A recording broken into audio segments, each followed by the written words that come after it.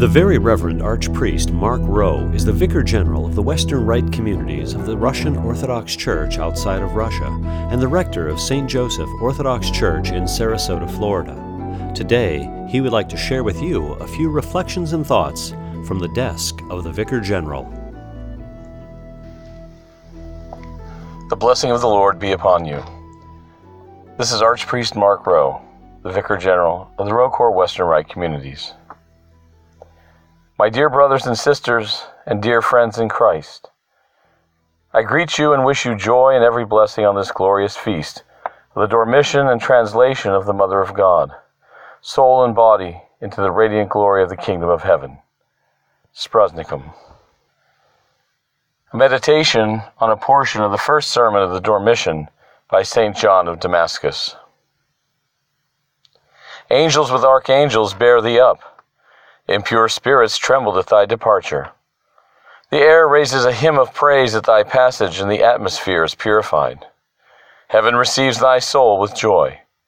The heavenly powers greet thee with sacred canticles and with joyous praise, saying, Who is this most pure creature ascending, shining as the dawn, beautiful as the moon, conspicuous as the sun?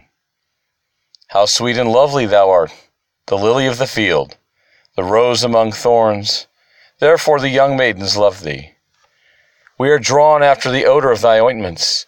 The king introduced thee into his chamber. There powers protect thee, principalities praise thee, thrones proclaim thee. Cherubim are hushed in joy, and seraphim magnify the true mother by nature and by grace of their very Lord. Thou wert not taken into heaven as Elias was, nor didst thou penetrate to the third heaven with Paul. But thou didst reach the royal throne itself of thy Son, seeing it with thine own eyes, standing by it in joy and unspeakable familiarity.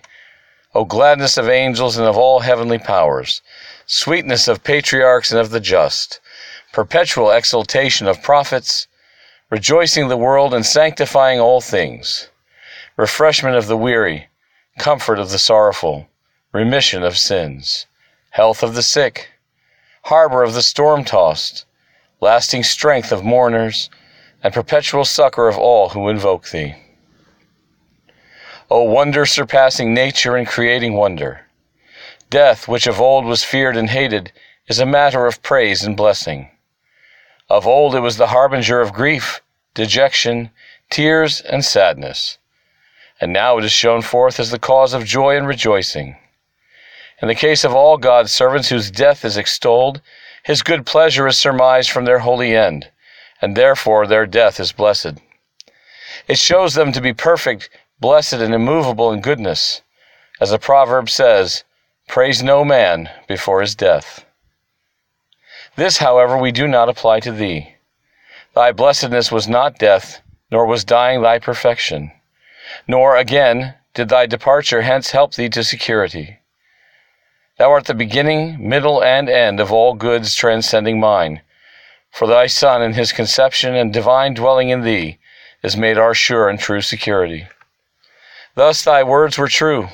From the moment of his conception, not from thy death, thou didst say all generations should call thee blessed. It was thou who didst break the force of death, paying its penalty and making it gracious.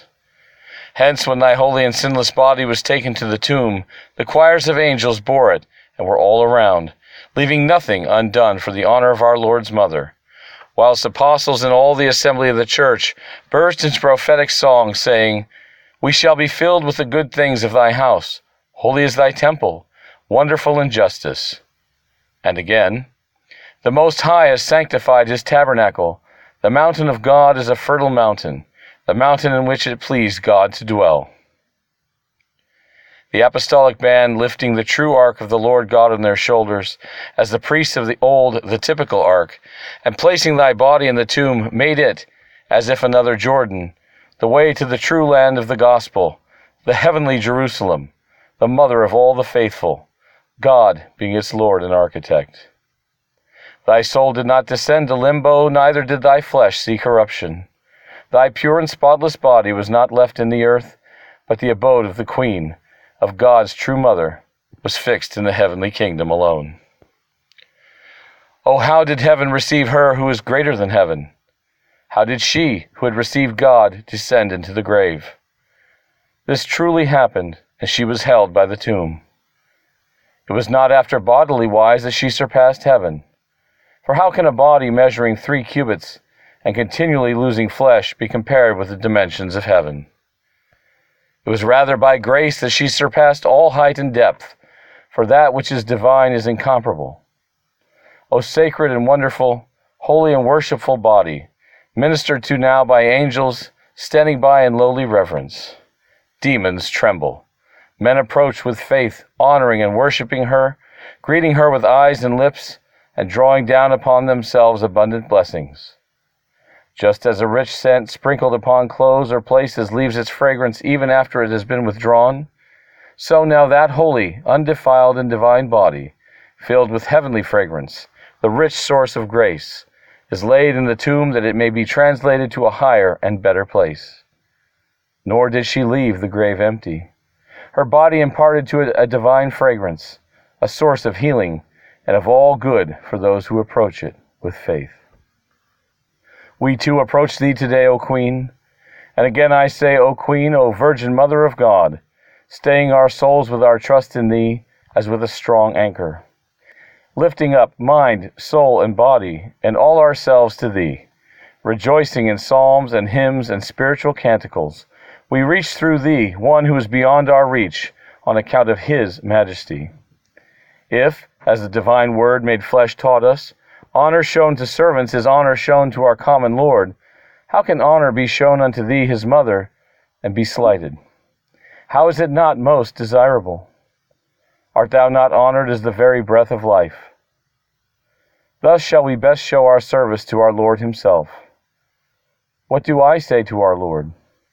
Is it sufficient that those who think of thee should recall the memory of thy most precious gift as the cause of our lasting joy? How it fills us with gladness!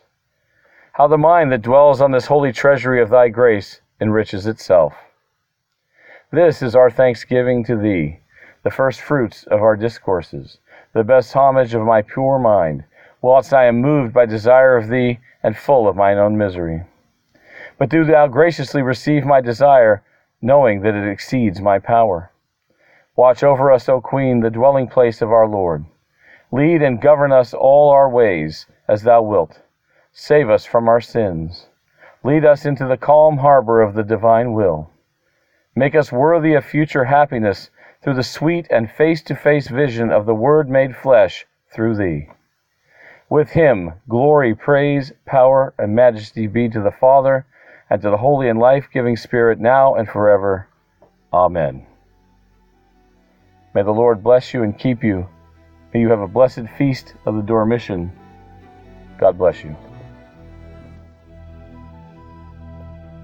The Very Reverend Archpriest Mark Rowe is the Vicar General of the Western Rite communities of the Russian Orthodox Church outside of Russia. The music you hear is Sky Cullen by Kevin MacLeod of Incompetech.com, and it's licensed under Creative Commons by Attribution 3.0 license. This has been a Western Rite Radio production. Please visit us at WROradio.com.